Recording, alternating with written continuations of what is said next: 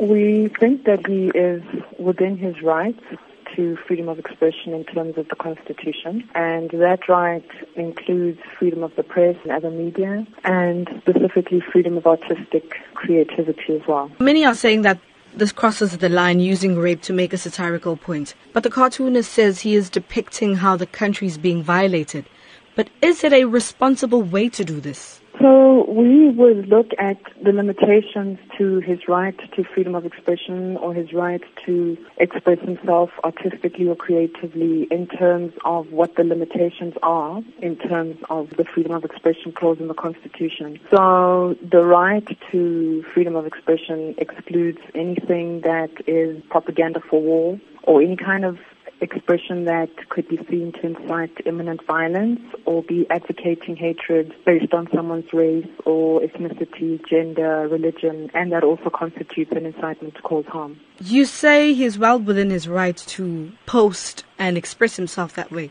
But based on our Constitution, where do you draw the line in freedom of expression? The Section 16 right to freedom of expression has these internal limitations. Any speech that or any expression that is propagating war, imminent violence, advocating hatred. Furthermore, where you could draw the line is also in terms of Section 36 of the Constitution.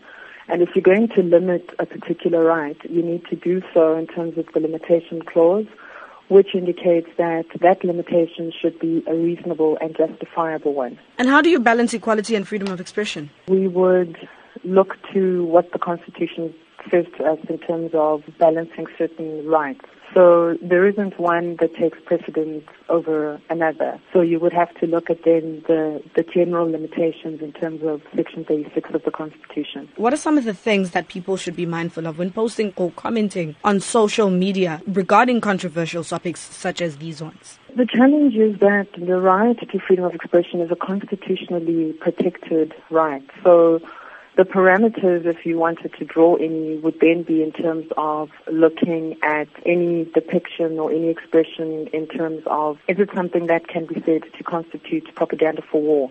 Is it something that can be said to be inciting imminent violence? Is it something that can be said to be hate speech? So you would have to look at it within that particular context.